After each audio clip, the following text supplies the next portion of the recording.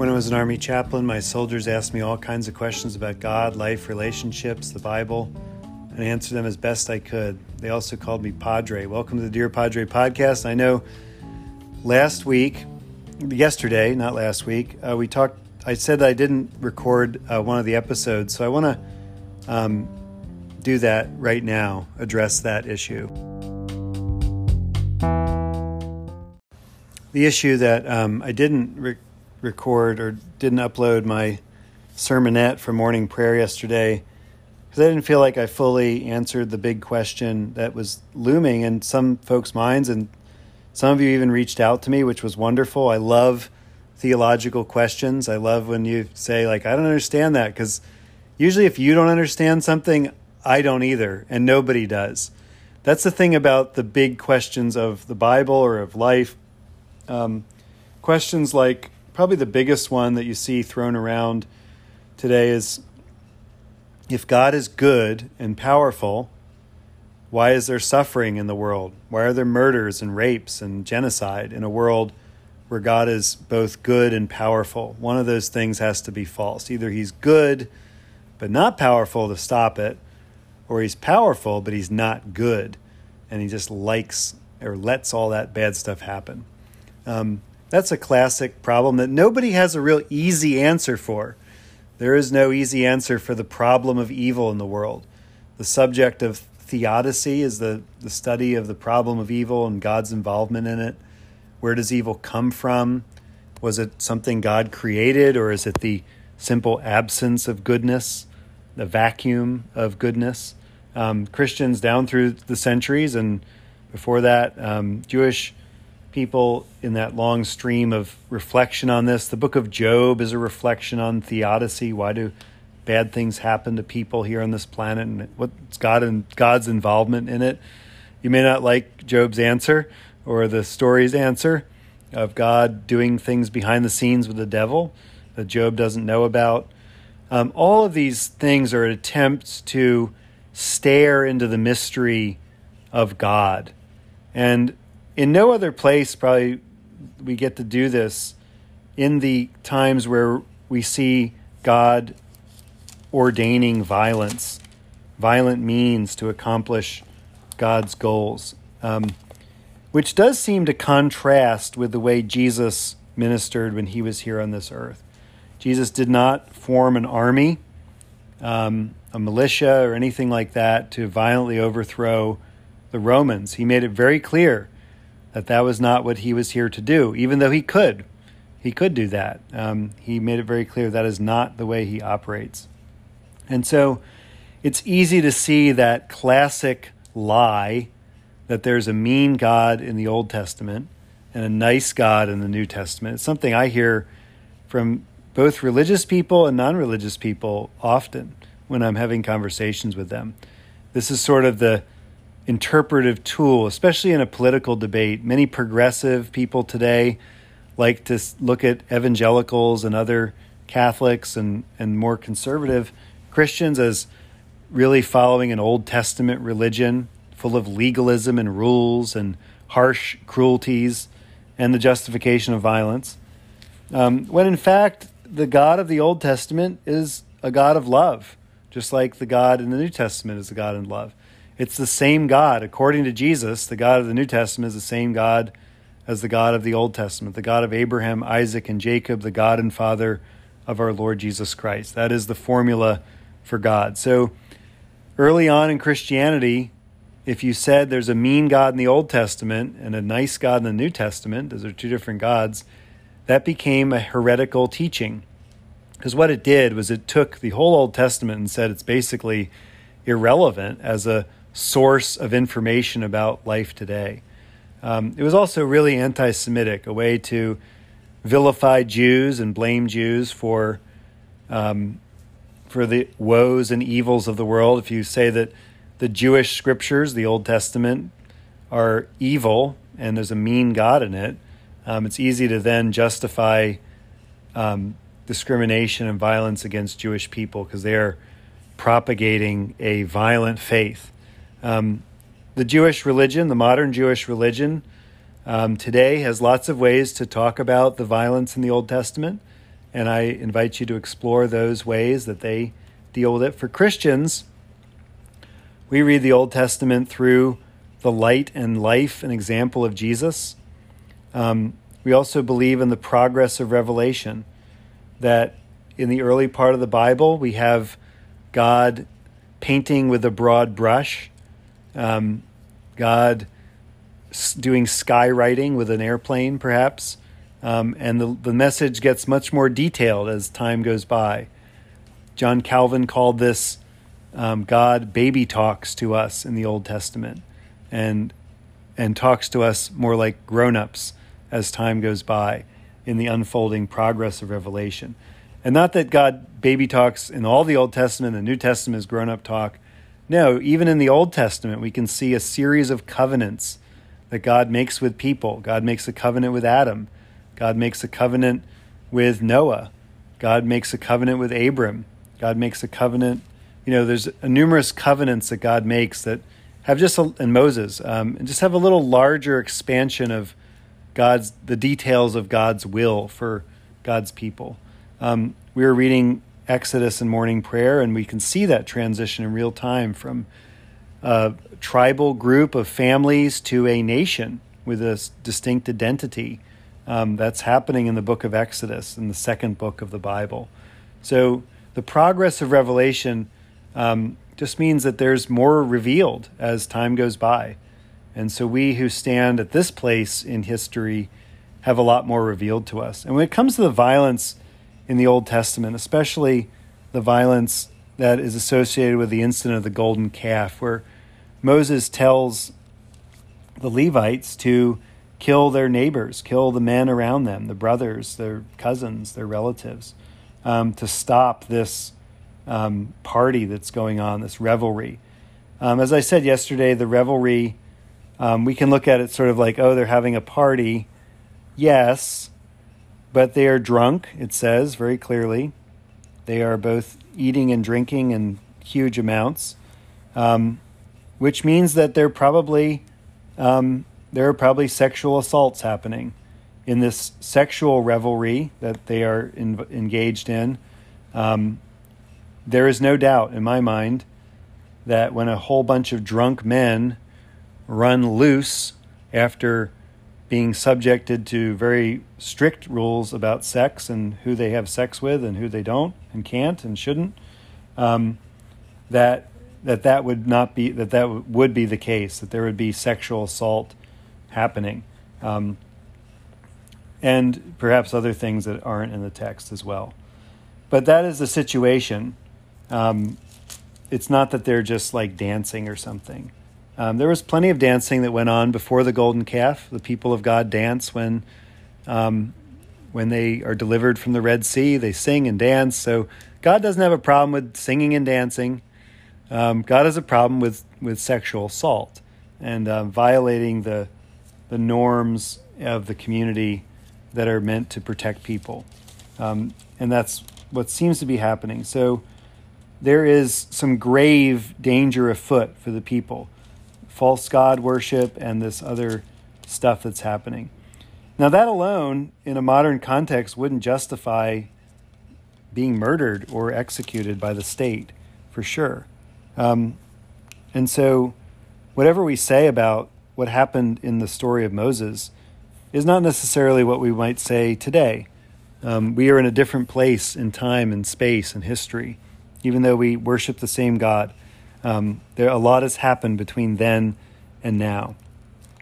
To kill your brother is the order, to kill your friend and kill your neighbor. And the sons of Levi did what Moses had said. Moses invokes the name of the Lord. Thus says Yahweh, the Lord, the God of Israel, go do this. He says that today you've ordained yourselves for the service of the Lord, almost like they are a separate priesthood, ordained by themselves to do this violence on behalf of the Lord. Each one at the cost of a son or a brother. He's saying for them to go kill their sons and their brothers and their parents even, fathers in this. It's all male targets. And this will be a blessing on themselves today. The word is barak, barakah.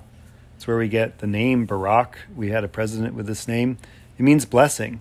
So they will bring a blessing on themselves. And so they go do this. Now, it doesn't say how many people were killed in this act.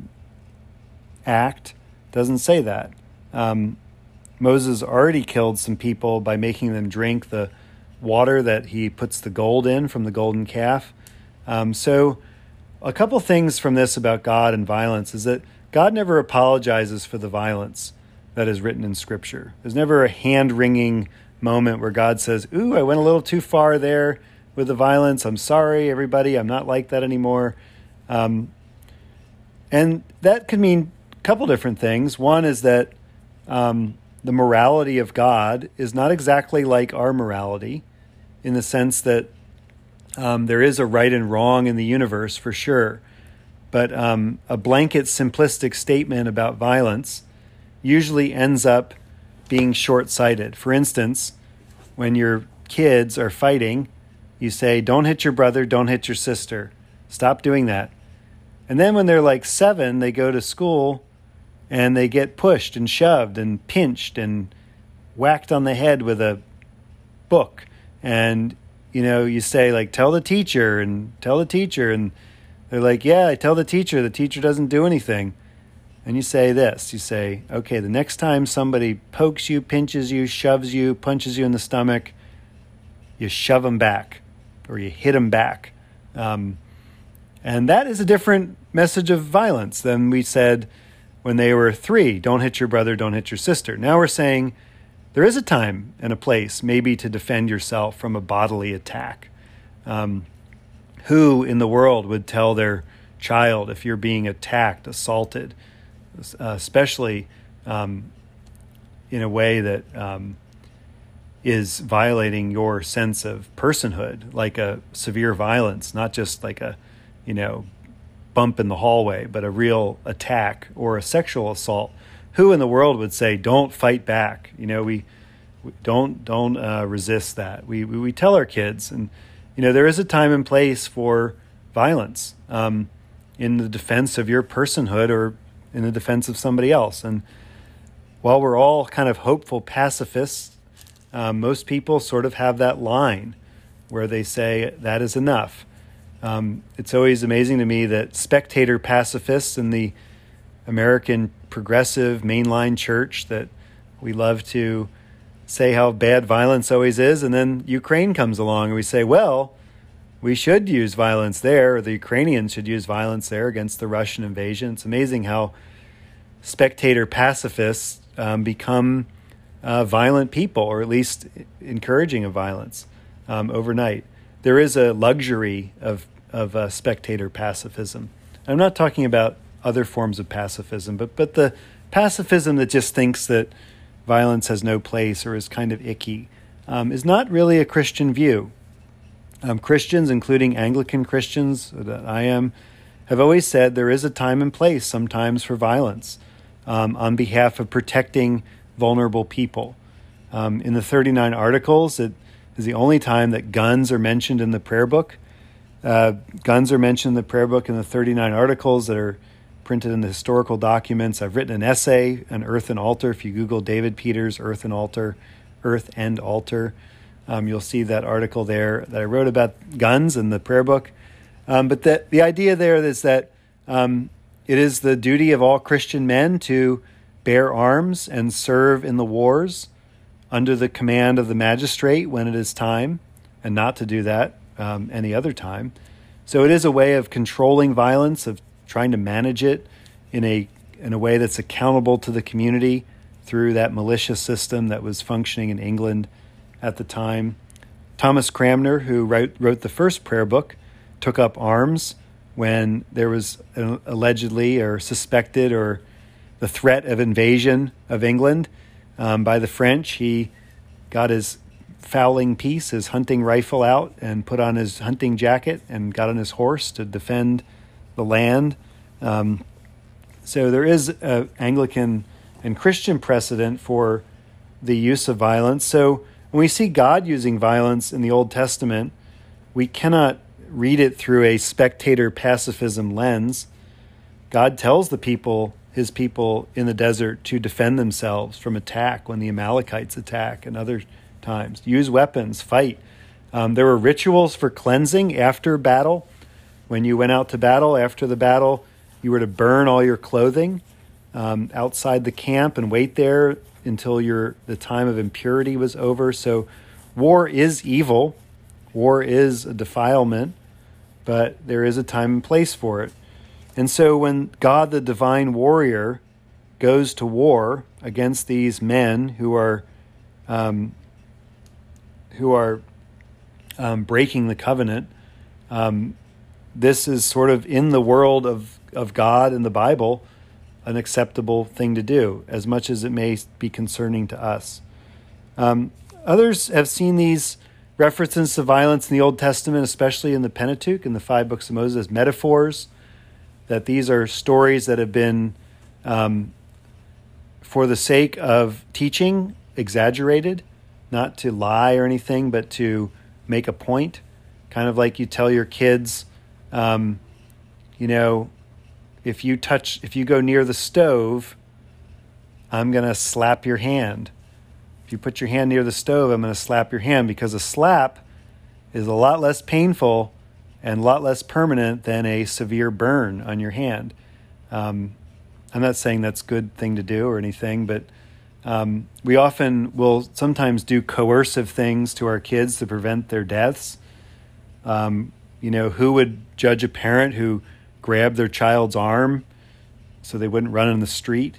Even though that itself is a very violent act, to grab your kid by the arm real hard, we would all say that's an acceptable thing to do if a child is running in the street and endangering themselves.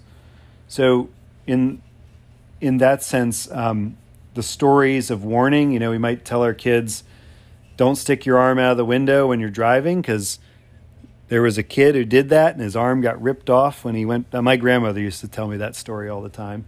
Don't put your arms outside the car. There was a kid who was riding with his arm outside the car, and they drove too close to a pole. My dear late grandmother, who died a couple summers ago, I miss her a lot. She drove in such a way that she probably could knock your arm off as she would swerve a road. She was one of those drift drivers, that sort of drifted as she drove and talked a lot. She was from Brooklyn, New York, and had a really strong accent even to the day she died in her 90s. And even though she had lived in Florida for about, 50 years or so, the Brooklyn accent was still there. And she would talk and sort of drift over the side of the road and then violently correct back straight again. And, you could see maybe how you could lose an arm if you stuck it out the window. But we tell kids those over-the-top stories to warn them, to scare them a little bit. And maybe that's what's happening in these stories of the violence against the Canaanites. We also remember that when you are trying to scare your enemies, when you're trying to show how much of a badass you are, you don't say that you nearly lost a fight, or you don't say that you are weak in any way. You say, we crush our enemies, we kill people, we can kill people like that. We killed a lot of people last week. God can kill from a distance. God can kill with lightning. God can kill with fire. He can zap you. He can smite you. You want your enemies to think that you are a bunch of badasses, including your God. So that may be functioning in the stories of the Bible as well, an exaggeration of the violence in order to scare the enemies. It's something that, if you're in a dark alley late at night, you kind of puff your shoulders up a little bit and stand up straight and walk like you're confident. That's kind of what those stories might be doing. And then the other part that we must consider is that ultimately the problem of God's violence is solved in the person of Jesus Christ. What I mean by that is the most violent thing humanity could come up with happened to God. The most unjust and violent thing that has ever happened in the world happened to God. The crucifixion of Jesus Christ, the miscarriage of justice, the false accusations, the hours of tortured suffering with nails in hands and feet, and the beating before it. There are probably on a scale worse things that have happened to people in history, but that's right up there. Crucifixion, rejection, false accusation, all those things are a big bundle of suffering, and it happened to God. So whatever we say about violence in the world and violence done by God or the suffering of the world that God could stop but doesn't, we must say that also about the suffering of Jesus Christ on the cross. That God suffered on the cross. That God knows what it's like to die. God knows what it's like to be tortured. And so the world is never the same again because of what Jesus did. And to me, I read the stories of violence in the Old Testament through that lens, that God had not had that experience yet. And therefore, the violence that God does in the Old Testament is part of that unfolding revelation that ultimately culminates in the futility of violence on the cross, that an innocent man is killed for the sins of the whole world, to try to assuage people's suffering in the moment, showing that capital punishment even doesn't really work at all.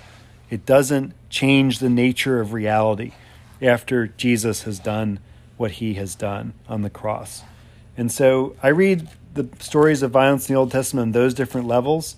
There is no one Christian answer for this. I think part of our task as Christians is to read these stories and ponder them and think about them and stare into the abyss of human suffering and violence, knowing that God has gone into that abyss ahead of us. Jesus has already gone down there. He already knows what's down there.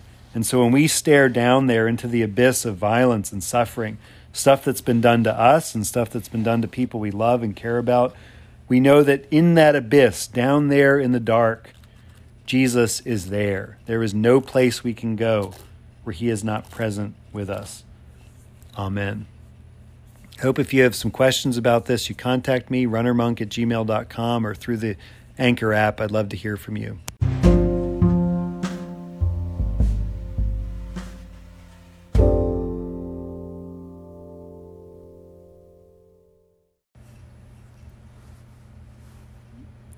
Exodus 33 is a transition point in the story of Moses and God's people. The golden calf incident that we talked about yesterday was devastating on a number of levels. It was a breach of trust between God and God's people. It was literally Moses goes away and bad things happen. And God says right before Moses comes down off the mountain, I'm going to wipe this people out. I'm going to kill every one of them, every single one of them, men, women, children, old and young. And I'm going to start a new nation from you, Moses. I will restart my program to save the world through this people. But it'll be a different people. It'll be Moses' family and his descendants, not the people that I rescued from Egypt. And Moses argues with God at this moment. He begs God, don't do this. Kill me, but don't kill them. Moses is a priest. He is of the tribe of Levi, and he is playing this mediating role in his priesthood. As Christians, we believe that there is one God and one mediator between God and humans, the man, Jesus Christ. I'm quoting from the New Testament there. There is one God and one mediator between God and humans. That man is Jesus Christ. No human being needs to mediate your relationship with God. You can have a direct relationship with God. But in that, following Jesus, as Jesus is the mediator, we realize that Jesus ultimately stands between us and God. We know God through Jesus. Jesus reveals to us the mystery of God. not only because he is pointing to God the Father, praying to God the Father. When he's asked, how do we pray? He says, Our Father who art in heaven, your Father, my Father who art in heaven, hallowed be thy name. But also because he is God incarnate. He is not half man, half God. The early Christian church worked this out. There were many different theories of who Jesus was.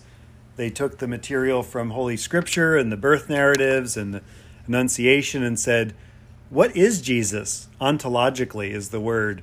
What is he? Kind of like asking, what's the difference between a human and a cat, who I'm holding here? What's the difference between a human and a cat? We're very, very similar in a lot of ways. Both mammals, both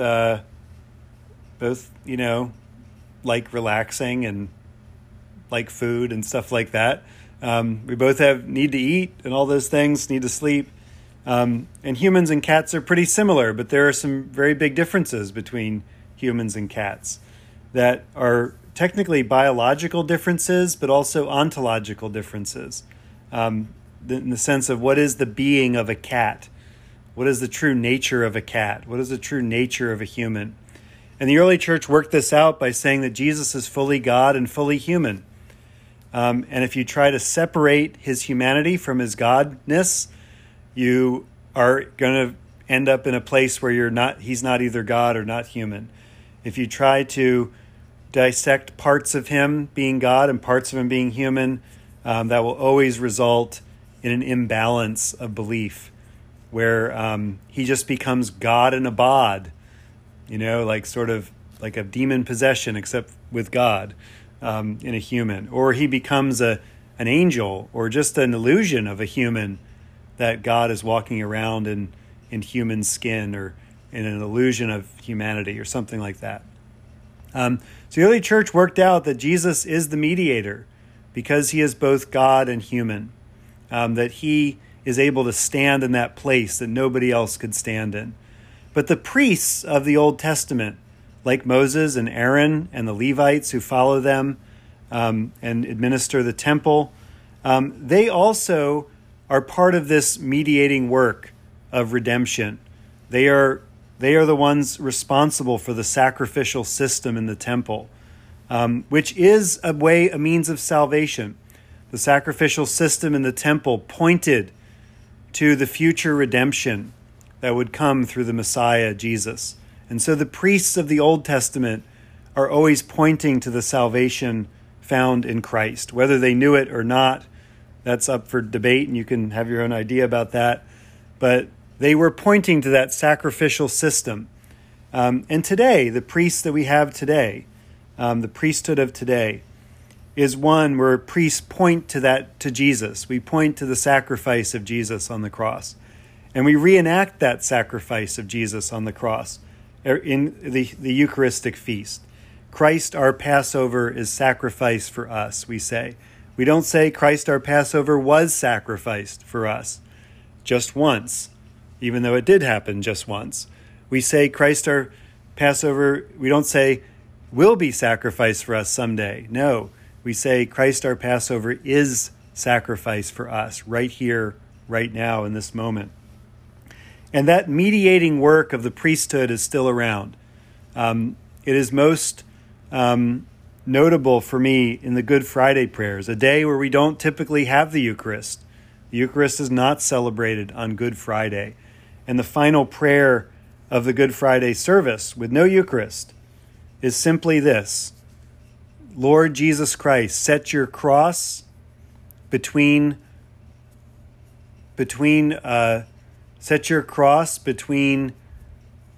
the destruction of the world and our souls. I'm paraphrasing that a little bit. But that's the priestly prayer on Good Friday is, please, Jesus, put your cross between us and the judgment that we rightfully deserve for being part of the sinfulness of this world, for being part of the crucifixion of your Son, Jesus Christ. That's what we're begging for on Good Friday, that the cross of Jesus will be that sacrifice. And so Moses is a priest of his people. He is pleading on behalf of his people, pleading for the mercy of God, pleading for that future redemption that's coming.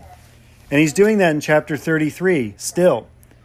Every day he goes out to this tent of meeting where he talks to God as a man talks with his friend. Before it says that he does that, it says the people stop wearing ornaments. We have very little details of the clothing of people in this time period, or what they looked like, or how they did their hair. But here's a detail. When they were enslaved in Egypt, they wore earrings. These are the earrings that they took out of their ears and threw into the fire, and out came a golden calf, as Aaron said. They had a lot of gold that they stole or spoiled from the Egyptians. When they left Egypt, they went to their neighbors, their Egyptian neighbors, and said, "Give me that." And the neighbors gave it to them. "Please, get out of here. Take whatever you want." This was God providing for God's people, spoiling the Egyptians. Over the last 2,000 years of history, Christians have seen this as a metaphor for how we take the good ideas in the world around us, in the culture around us, and use them for God's glory. This was first done with philosophy. Many early Christian philosophers, or really early Christian leaders, pastors, bishops, were very hesitant to interact with the contemporary philosophy or the ancient philosophers of the day, like Plato and Aristotle and others. And other Christians came along and said, you know what? We can spoil the Egyptians, just like the people of God did when they left Egypt. If there's something good that a philosopher says that lines up with what Jesus has said and God has said in Scripture, we can say it too. There's a lot of treasures in philosophy. I am sort of on a journey right now reading some Stoic stuff. The Stoics were wise people. They weren't right about everything, but there's some good wisdom there to glean and to appropriate and to take and use and to baptize and to bring into the Christian church, I believe. But always with the fact that the person of Jesus is the center of our faith, not a philosopher or anybody else. But this was the spoiling of the Egyptians. They had these earrings. We know from the Old Testament, from the law of Moses, that when you made someone into an enslavement situation, which the people of God in the Old Testament had rules on how to make people enslaved, whether they were captured in war or something else. It's one of the more difficult to understand parts of the Bible and how those laws worked. But one of the things they would do is would poke a hole in their ear. This was a practice done in Egypt as well, that slaves had earrings that they would wear.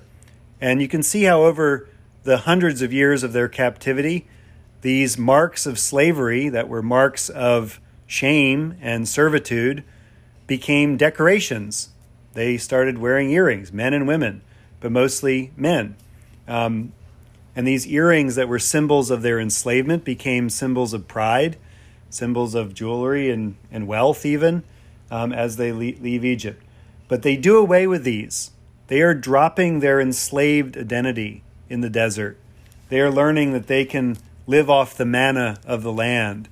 They can live off their community. They can live off the love that they have for each other and that God has for them. They don't need a golden calf to save them anymore. They don't need the gods of the Egyptians or the food of the Egyptians to live. God is forging them into a new people. God is saying to them, I am enough. I am enough. This is what God's love song to his people always is, that I'm enough. And that message is still true today, that God is enough. God is enough for you, even though it may seem that God will not be enough.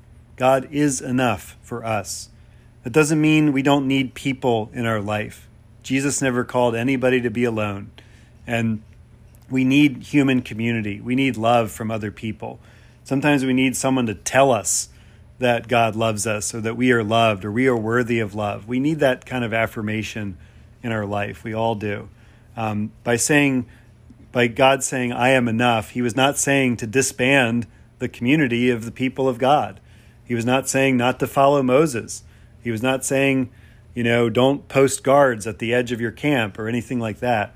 What he was saying was when it comes to your ultimate destiny, your safety, your security, your love, all the things that you need to function in life. God will provide that for you. You can trust God. And any counterfeit that comes along, any other shortcut to that provision is always not from God. God always has provision for us. God will meet our needs, emotional needs, all of our needs that we have. God will meet those needs. But trusting God is really hard. It was hard to trust God in 3000 BC, 2000 BC, 1000 BC, and it's hard to trust God in 2022. Nothing has changed when it comes to the difficulty of trusting God, because every one of us comes at it for the first time as a new creation in Christ. And we learn to trust God in the terms that we know, in the way that we know. And that is the spiritual journey. I hope this church is a place that encourages you to trust God, to trust what God can provide for you. Because ultimately that is what God does when he meets with Moses in that tent. He talks to him like he talks to his friend. That's the God we worship. And friends don't always have easy conversations. Sometimes friends have difficult conversations. But there is always that trust there, that this person will be there for me when I need them. And that is what God is for us and does for us, especially through the person of Jesus Christ, who will never leave us or forsake us. Amen. Song of Moses today, I want to sing a hymn, lead a hymn that is written from chapter 33 of Exodus, Rock of Ages. I think it's in our hymnal. Something tells me it might not be. I'll have to do it from memory. But this hymn is about this experience that God had with Moses when Moses says, I want to see you. And God says, if you see my face, you'll die. So they work it out where Moses will only see, as the King James says, his hinder quarters. He'll only see the back of God as God passes by. And God puts him in the cleft of the rock, and then he passes by. And Moses gets a glimpse of God. We as Christians know that we have seen God in the person of Jesus Christ. The picture that Jesus left us is the Eucharist, his body and blood, the bread and the wine. That is what God looks like for us today. That is the picture of God that we have, that we can see with our own eyes, and the eyes of faith. But this experience with Moses was a precursor. It was a glimpse of what Jesus would come to do, that Jesus would show us his face. There are so many references in the Gospels to Jesus looking at someone. Jesus saw him. He looked at him. And this gaze of Jesus is the gaze of love. It is the gaze and it is the vision and face of what God looks like when God sees us. So God sees you today and is hiding you in the cleft of the rock and covering us with his hand. And then he passes by. And Moses doesn't get to see God's face, but we do. We do. So trust that today. 685 is the hymn, Rock of Ages. Rock of Ages, cleft for me, let me hide myself in thee. Let the water and the blood from thy wounded side that flowed be of sin the double cure.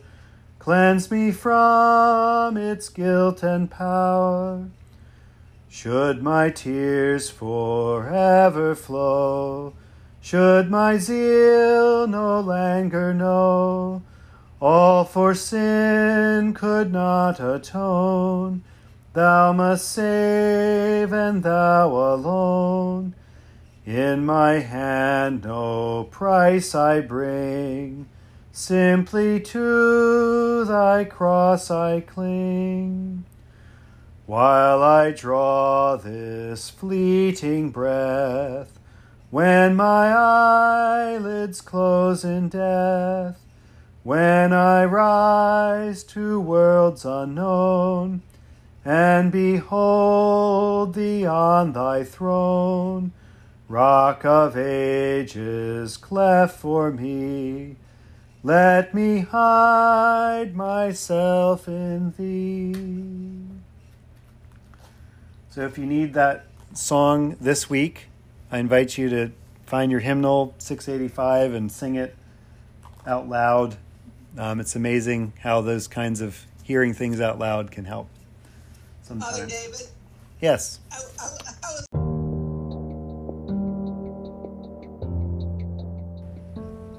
Lord God, almighty and everlasting Father, you have brought us in safety to this new day. Preserve us with your mighty power, that we may not fall into sin, nor be overcome by adversity. In all we do, direct us to the fulfilling of your purpose, through Jesus Christ our Lord. Amen. And a prayer for mission. O God, you have made of one blood all the peoples of the earth, and sent your blessed Son to preach peace to those who are far off and those who are near. Grant that people everywhere may seek after you and find you. Bring the nations into your fold. Pour out your Spirit upon all flesh, and hasten the coming of your kingdom, through Jesus Christ our Lord. Amen.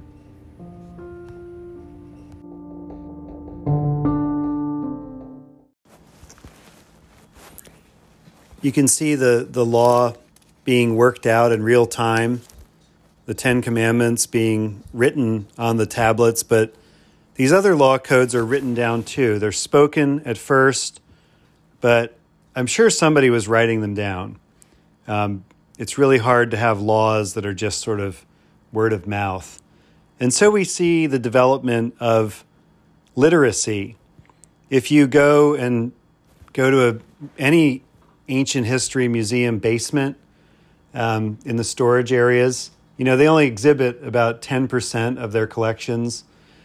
And if you go down the basement, you'll find just crates and crates of clay tablets from the Sumerian period, Akkadian, you name it. All those ancient societies kept a lot of records on clay tablets, and they're very well preserved to this day. And most of them are receipts. That's the most common thing that we have from the ancient world is receipts. The other thing we have in great abundance is law codes. Not great abundance. There's more receipts than there are law codes, like, receipts for selling something or transfer of property or deeds or things like that.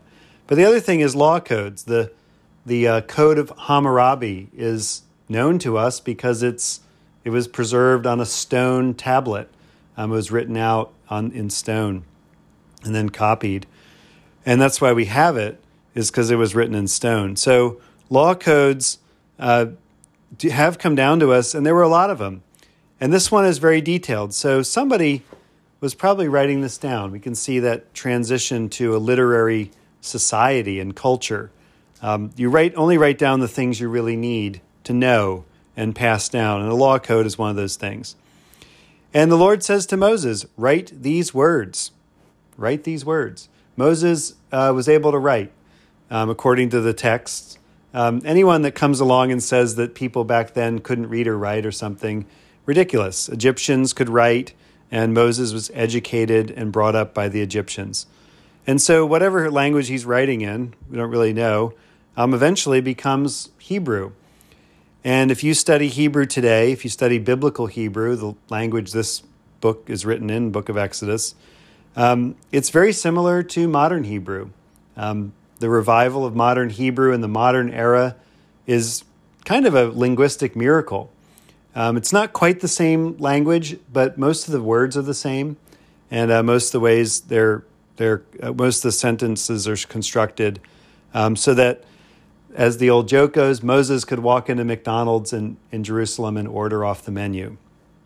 It's not quite that easy, probably, but it's amazing how, because of the Bible's staying power in Judaism, we still have a language today that's being spoken by people that, would be able to read these texts. And this you can see the detail of law goes down to whether you can eat a cheeseburger or not. You shall not boil the kid in its mother's milk. So putting a dairy product with a meat product in the same dish is illegal. I was running with a lawyer today for about 10 miles, and we talked. I run with a lot of lawyers. For some reason, they're into running a lot. And we talked about how religion, for the most part, at least Christianity in the modern era, has dropped legalism. We see it as kind of a bad thing. We don't really sit around in our Bible studies and talk about law codes that much, except for maybe in a historical context. But the thing that most Christians and Jewish people still today do is talk about laws. Like, is it lawful to do this? What does the law say? Well, here's the law of Moses. What does the law say? As Christians, we believe that Jesus reinterpreted the law of Moses and fulfilled it, but didn't do away with it, didn't abolish it. In fact, he said, not one pen mark of the law will ever be done away with. So this law is something we still study today and take seriously. To say that all this is bad is ridiculous. This is really from God. It might cause us to scratch our heads from time to time about why God would make a law about certain things. But we can see that that the people of God are being formed into a distinctive identity. The first one that opens the womb is mine, the God says. All your male livestock, the firstborn cow, the firstborn sheep, the firstborn donkey, you will redeem with a lamb. And if you will not redeem it, you'll break its neck. All the firstborn sons you shall redeem. We see this in the life of Jesus. When Jesus is a baby, his parents go to the temple and because they're poor, they buy 2 turtle doves and they redeem his life as the first child to open the womb. They buy back his life, and this is why they do it, because that's what the law says. It seems like this is a much older practice than even Judaism, or at least the law of Moses. It goes back to an older tradition. We can see it in the death of the firstborn of Egypt. We can see it that God ultimately, when he really wants to get the Egyptians' attention, he kills the firstborn animals and children of Egypt. And that is the ultimate message to let his own people go. Of course, the people of God put blood over the lintels of their door with a Passover lamb. And that blood stands as a marker for the angel of death to pass by. But the fact that those lives, the firstborn life belongs to God, seems to be much older than this law. And if you're a firstborn, any firstborn children here today? Do you have any firstborns? I am. Paula's a firstborn. Any others today? Is Barbara a firstborn? Yes, I am. You are? Yes, I am. I mean, statistically, there are more firstborn children. Jason Casey, yes. Statistically, there are more firstborn children in the world. And Azura, firstborn too. All right. There are more than any other number because, if a family has 1 child, that's a firstborn child. And if a family has 10 children, they produce 1 too. So there are a lot of firstborn children running around. And if you're a firstborn child, it's different. Everything's different for you. There's no growing up like a normal kid. You're given responsibility from day one, and you're expected to be much older than you are, and all those things that come with being a firstborn child. And it's also the fact that firstborn children inherited a much larger share of their parents' property when the parents died. That's why there's always that responsibility put.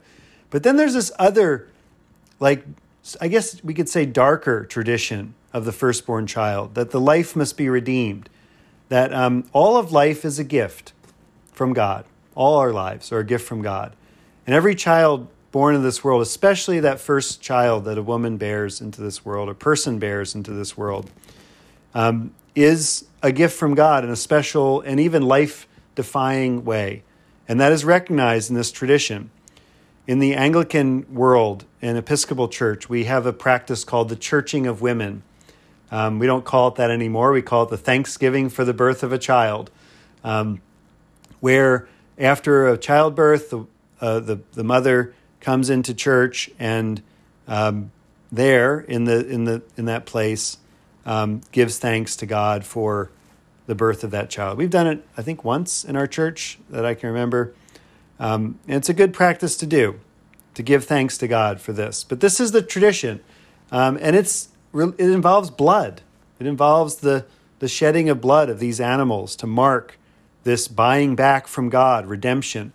We can see that all of salvation history is sort of being scripted at this point. It's being told, and it's like the magic from the dawn of time that Aslan talks about when he is sacrificed on the stone table.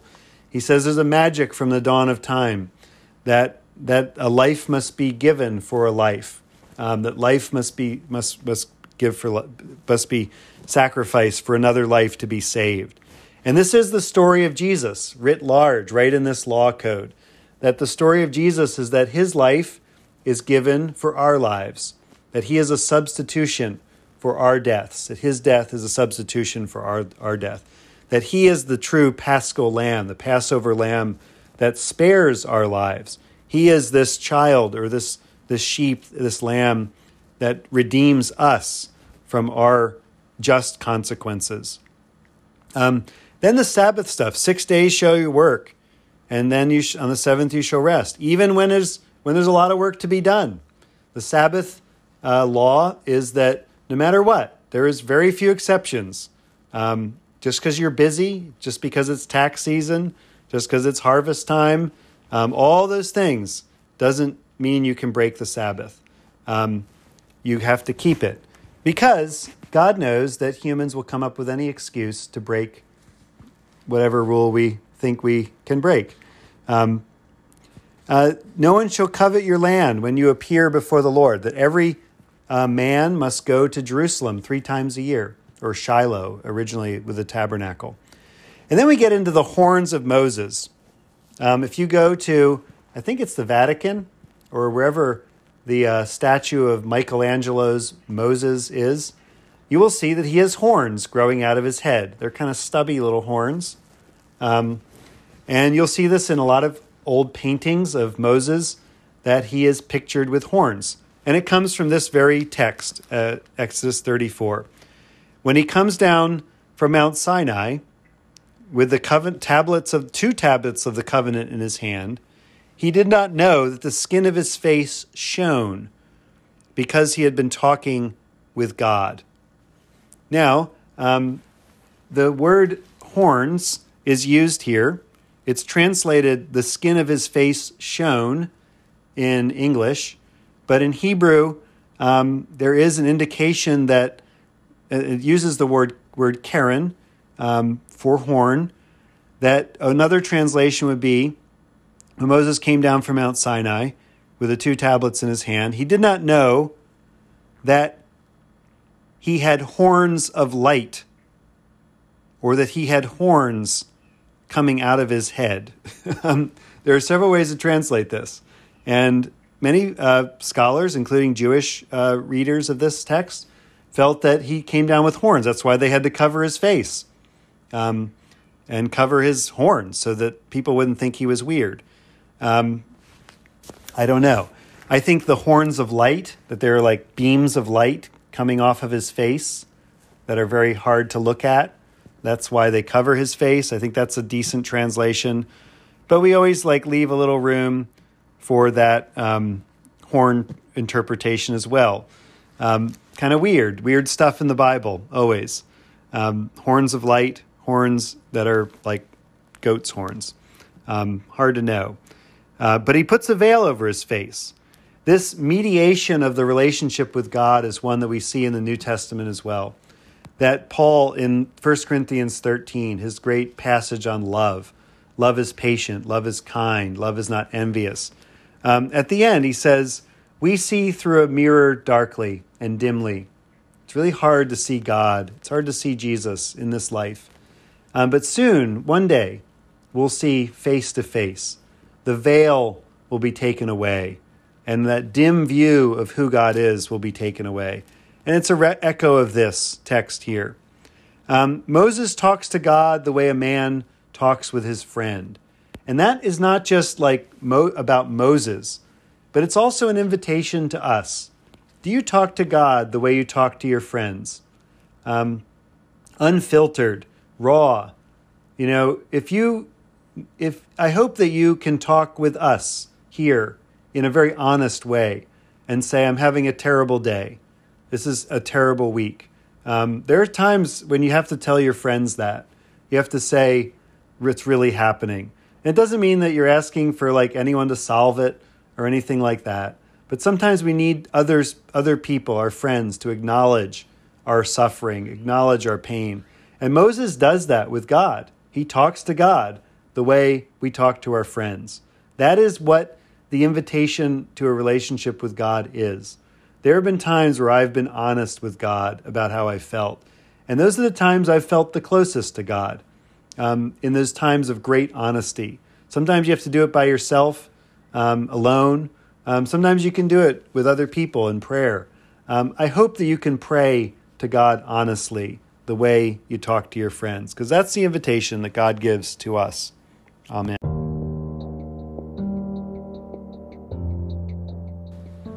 The Song of Moses. I will sing to the Lord, for he is lofty and uplifted. The horse and its rider has he hurled into the sea. The Lord is my strength and my refuge. The Lord has become my Savior. This is my God, and I will praise him, the God of my people, and I will exalt him. The Lord is a mighty warrior. Yahweh is his name. The chariots of Pharaoh and his army has he hurled into the sea. The finest of those who bear armor have been drowned in the Red Sea. The fathomless deep has overwhelmed them. They sank into the depths like a stone. Your right hand, O Lord, is glorious in might. Your right hand, O Lord, has overthrown the enemy. Who can be compared with you, O Lord, among the gods? Who is like you, glorious in holiness, awesome in renown, and worker of wonders? You stretched forth your right hand, the earth swallowed them up. With your constant love you led the people you redeemed. With your might you brought them in safety to your holy dwelling. You will bring them in and plant them on the mount of your possession, the resting place you have made for yourself, O Lord, the sanctuary, O Lord, that your hand has established. The Lord shall reign forever and forever. Glory to the Father, and to the Son, and to the Holy Spirit, as it was in the beginning, is now, and will be forever. Amen.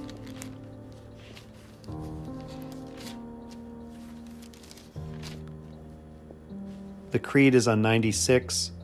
I believe in God, the Father Almighty, creator of heaven and earth. I believe in Jesus Christ, his only Son, our Lord. He was conceived by the power of the Holy Spirit, and born of the Virgin Mary. He suffered under Pontius Pilate, was crucified, died, and was buried. He descended to the dead. On the third day he rose again.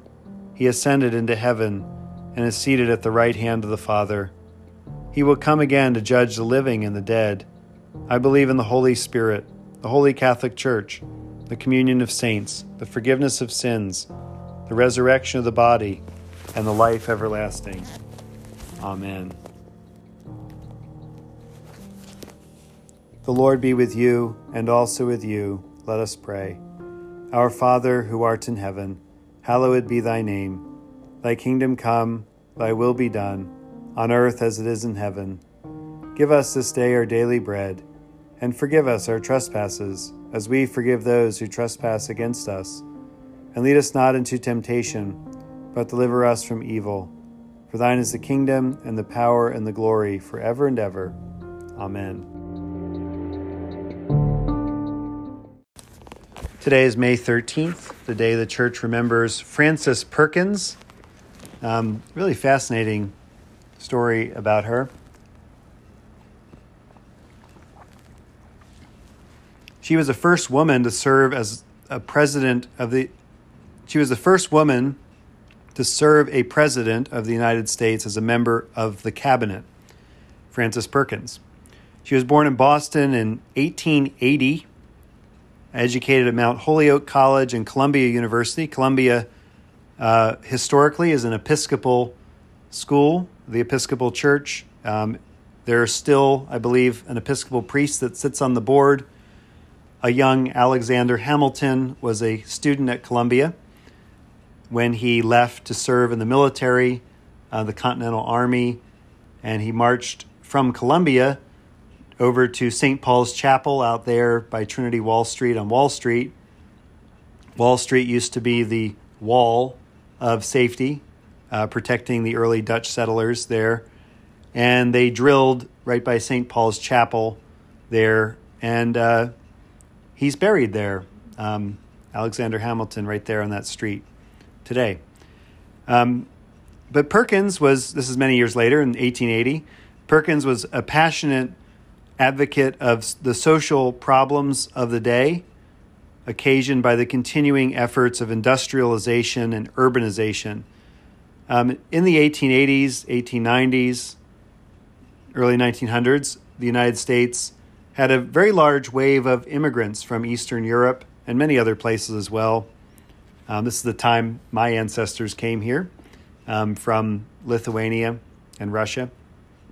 And during this time, there was just so many social problems with immigrants getting jobs and the living conditions, as you all know, from that time period. And she, as one of the more connected and educated women and people of that time, felt a great responsibility to create a society where people could not just survive, but really thrive.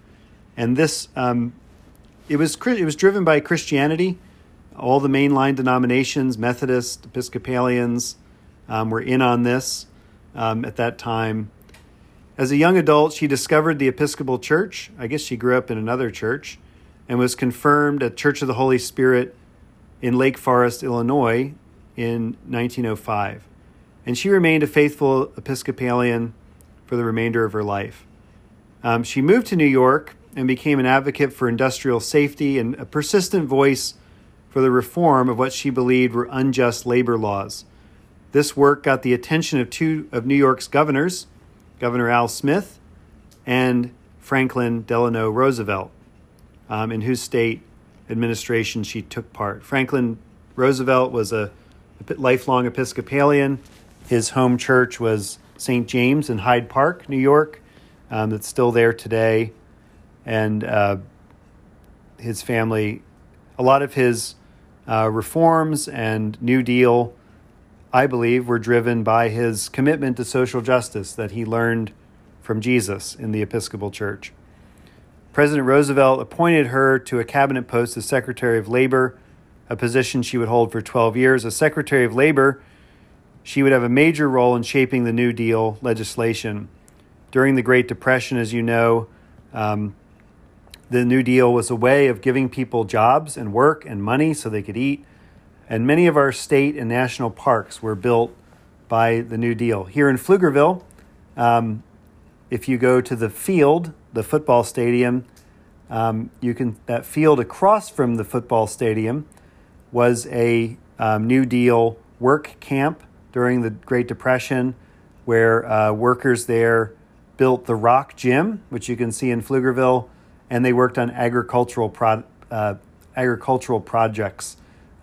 If you drive around the hill country of Texas, or the hill country in this area too as well, the Blackland Prairie area, sometimes you'll see fields that are not being, some of them are plowed and have crops in them, some don't, but they'll have little like ridges and rows, like sort of mounds in the field. And those are still standing irrigation mounds and channels built from people that worked in the New Deal. Mostly young men employed, but also artists, and many women were employed in the New Deal Works Project Administration. So it was a way to really help people survive during after the stock market crash. And Frances Perkins was a major architect of that. She established the Social Security program, which was revolutionary at the time and now seems pretty standard for most industrialized nations, but that was her doing. During her years of public service, Frances Perkins depended upon her faith, her life of prayer, and the guidance of her church for support. She needed to assist the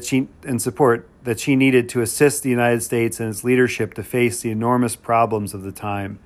During her time as Secretary of Labor, she would take time away from her duties on a monthly basis and make a retreat with the All Saints Sisters of the Poor in nearby Catonsville, Maryland. She spoke publicly of how the Incarnation informed her conviction that humans ought to work with God to create a just Christian social order. If you believe that every person is made in the image of God, then we ought to do everything we can for everyone to be able to thrive in this world and be supported. Even people that are sick, even people that are poor, even people that commit crimes, even people that we may not like to be around. We as Christians believe that everyone is made in the image of God, and that shapes the way we think about what a good society and a good community and a good nation is. Following her public service, she became a professor of industrial and labor relations at Cornell. She remained active in teaching, social justice advocacy, and in the mission of the Episcopal Church. She was an eloquent example of lay ministry, writing that the special vocation of the laity is to conduct and carry on the worldly and secular affairs of modern society in order that all men may be maintained in health and decency. She died in New York on May 14th, 1965. And I think her legacy shows what the job of a layperson in the Episcopal Church is to do. If you're a layperson in the Episcopal Church, your job, your vocation in life is to take what you learn in church into your job and do your job in light of the life of Jesus Christ and the teachings of Jesus Christ. And that is, Episcopalians and Anglicans believe that we ought to be as involved as we possibly can in the life of the community around us.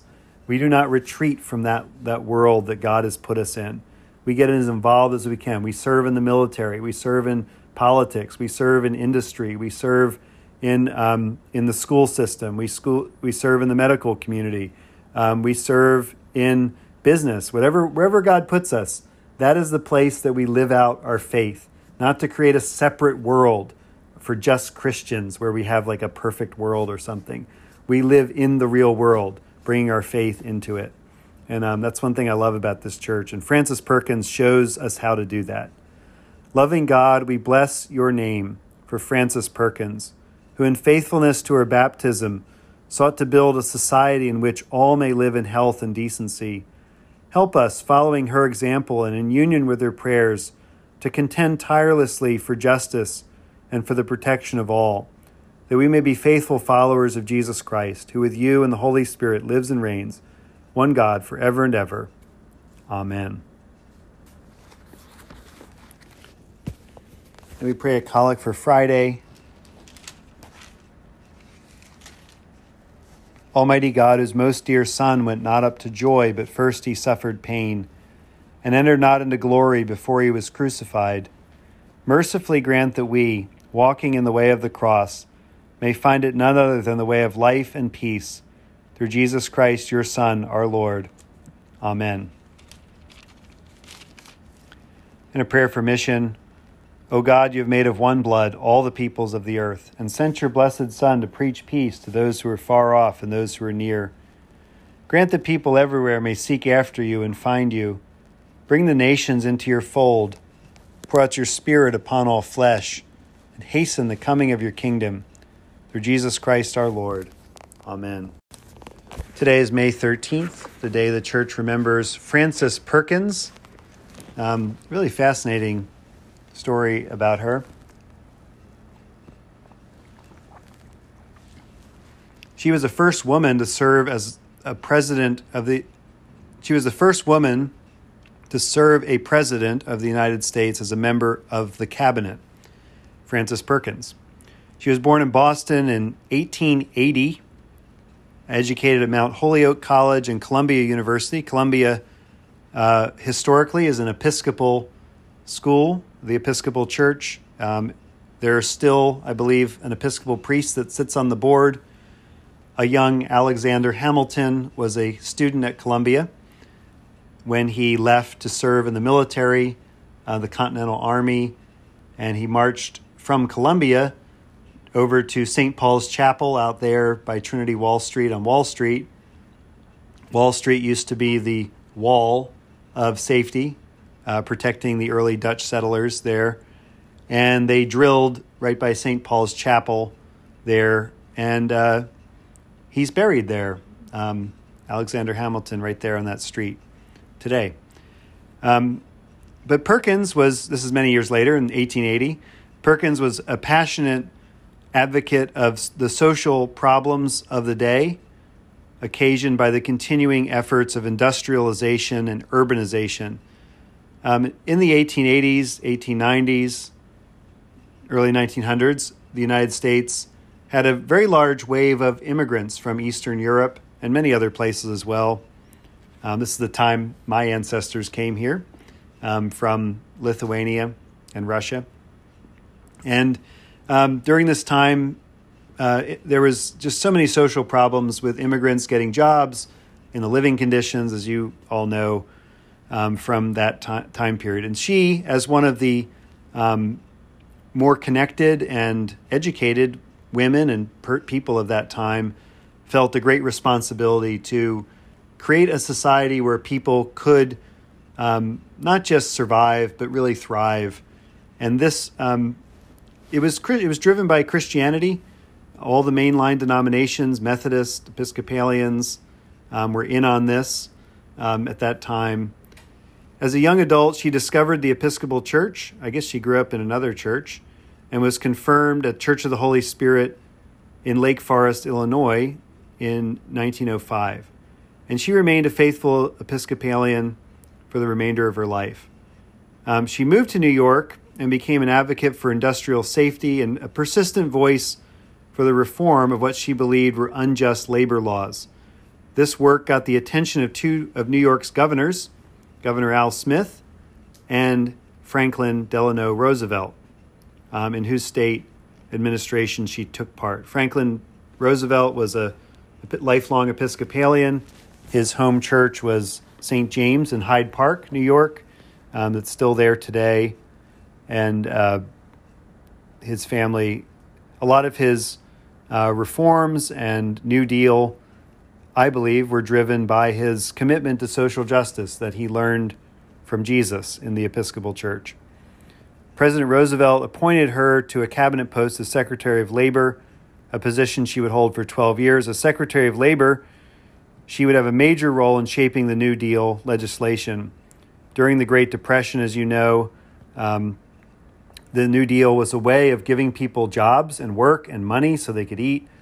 And many of our state and national parks were built by the New Deal. Here in Pflugerville, if you go to the field, the football stadium, that field across from the football stadium was a New Deal work camp during the Great Depression, where workers there built the Rock Gym, which you can see in Pflugerville, and they worked on agricultural projects. If you drive around the hill country of Texas, or the hill country and this area too as well, the Blackland Prairie area, sometimes you'll see fields that are not being, some of them are plowed and have crops in them, some don't, but they'll have little like ridges and rows, like sort of mounds in the field. And those are still standing irrigation mounds and channels built from people that worked in the New Deal. Mostly young men employed, but also artists, and many women were employed in the New Deal Works Project Administration. So it was a way to really help people survive during after the stock market crash. And Frances Perkins was a major architect of that.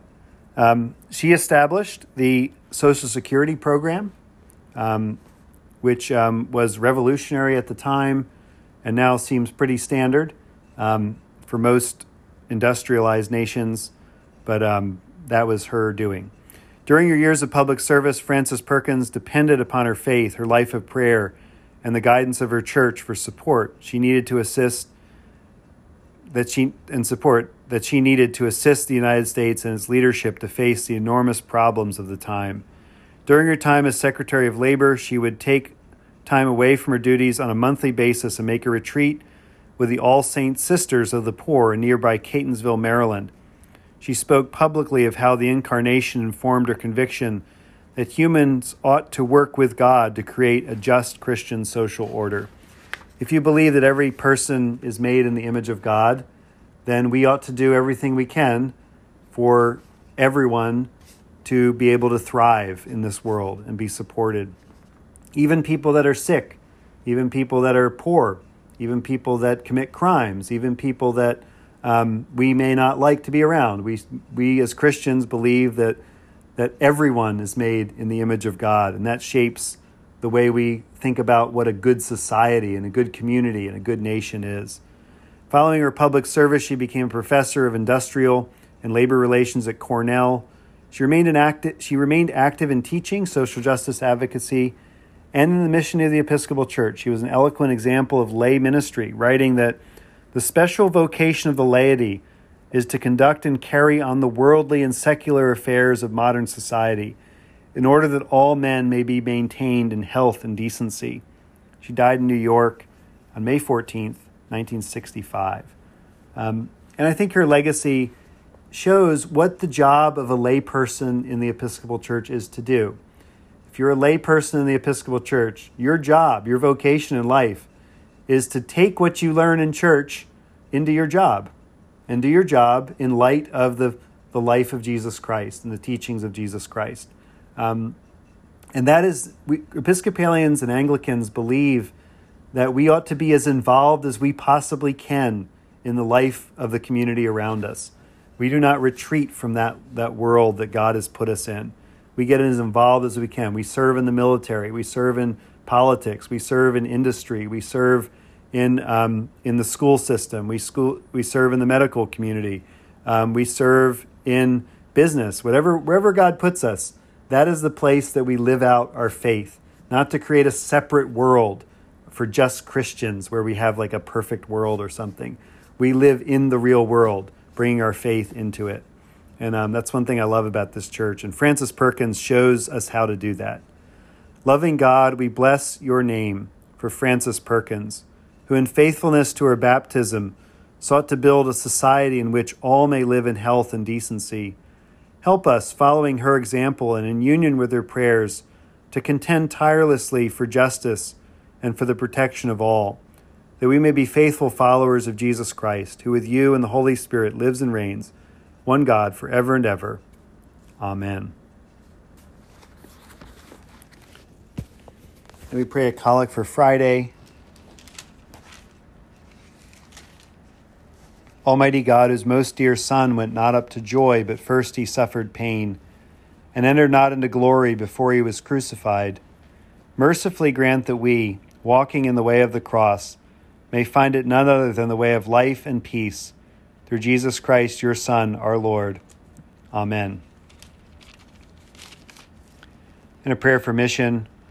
O God, you have made of one blood all the peoples of the earth, and sent your blessed Son to preach peace to those who are far off and those who are near. Grant that people everywhere may seek after you and find you. Bring the nations into your fold. Pour out your Spirit upon all flesh, and hasten the coming of your kingdom. Through Jesus Christ our Lord. Amen.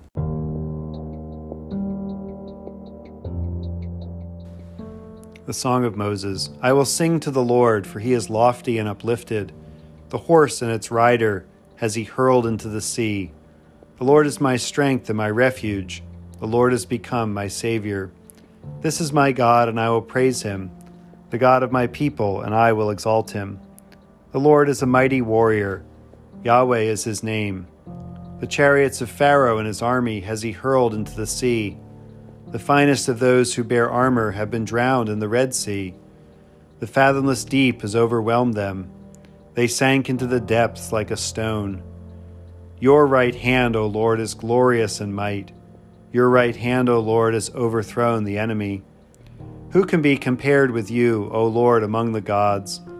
Who is like you, glorious in holiness, awesome in renown, and worker of wonders? You stretched forth your right hand, the earth swallowed them up. With your constant love you led the people you redeemed. With your might you brought them in safety to your holy dwelling. You will bring them in and plant them on the mount of your possession, the resting place you have made for yourself, O Lord, the sanctuary, O Lord, that your hand has established. The Lord shall reign forever and forever. Glory to the Father, and to the Son, and to the Holy Spirit, as it was in the beginning, is now, and will be forever. Amen.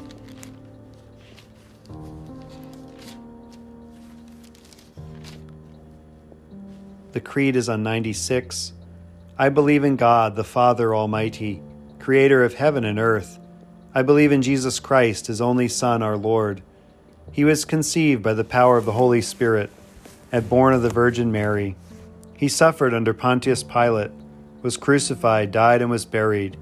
He descended to the dead. On the third day he rose again. He ascended into heaven and is seated at the right hand of the Father. He will come again to judge the living and the dead. I believe in the Holy Spirit, the Holy Catholic Church, the communion of saints, the forgiveness of sins, the resurrection of the body, and the life everlasting. Amen.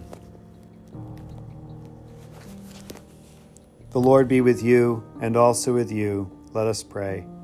Our Father, who art in heaven, hallowed be thy name. Thy kingdom come, thy will be done, on earth as it is in heaven. Give us this day our daily bread, and forgive us our trespasses, as we forgive those who trespass against us.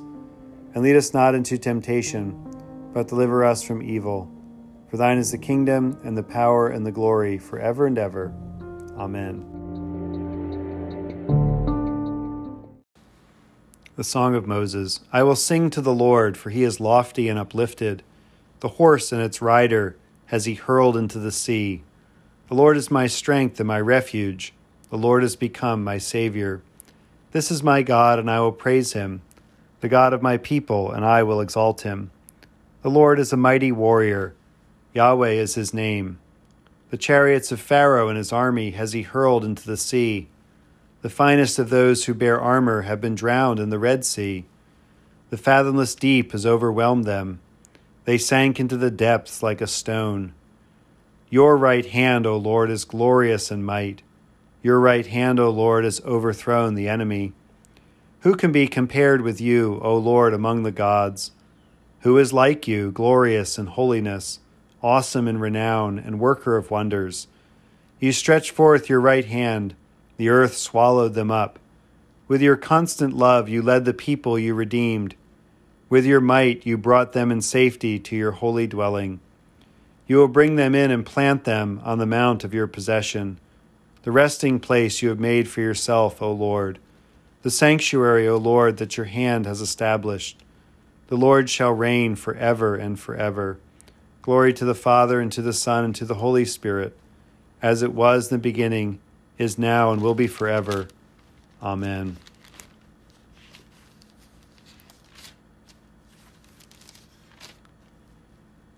The Creed is on 96. I believe in God, the Father Almighty, creator of heaven and earth. I believe in Jesus Christ, his only Son, our Lord. He was conceived by the power of the Holy Spirit and born of the Virgin Mary. He suffered under Pontius Pilate, was crucified, died, and was buried. He descended to the dead. On the third day he rose again. He ascended into heaven and is seated at the right hand of the Father. He will come again to judge the living and the dead. I believe in the Holy Spirit, the Holy Catholic Church, the communion of saints, the forgiveness of sins, the resurrection of the body, and the life everlasting. Amen. The Lord be with you, and also with you. Let us pray. Our Father, who art in heaven, hallowed be thy name. Thy kingdom come, thy will be done, on earth as it is in heaven. Give us this day our daily bread, and forgive us our trespasses, as we forgive those who trespass against us. And lead us not into temptation, but deliver us from evil. For thine is the kingdom, and the power, and the glory, forever and ever. Amen.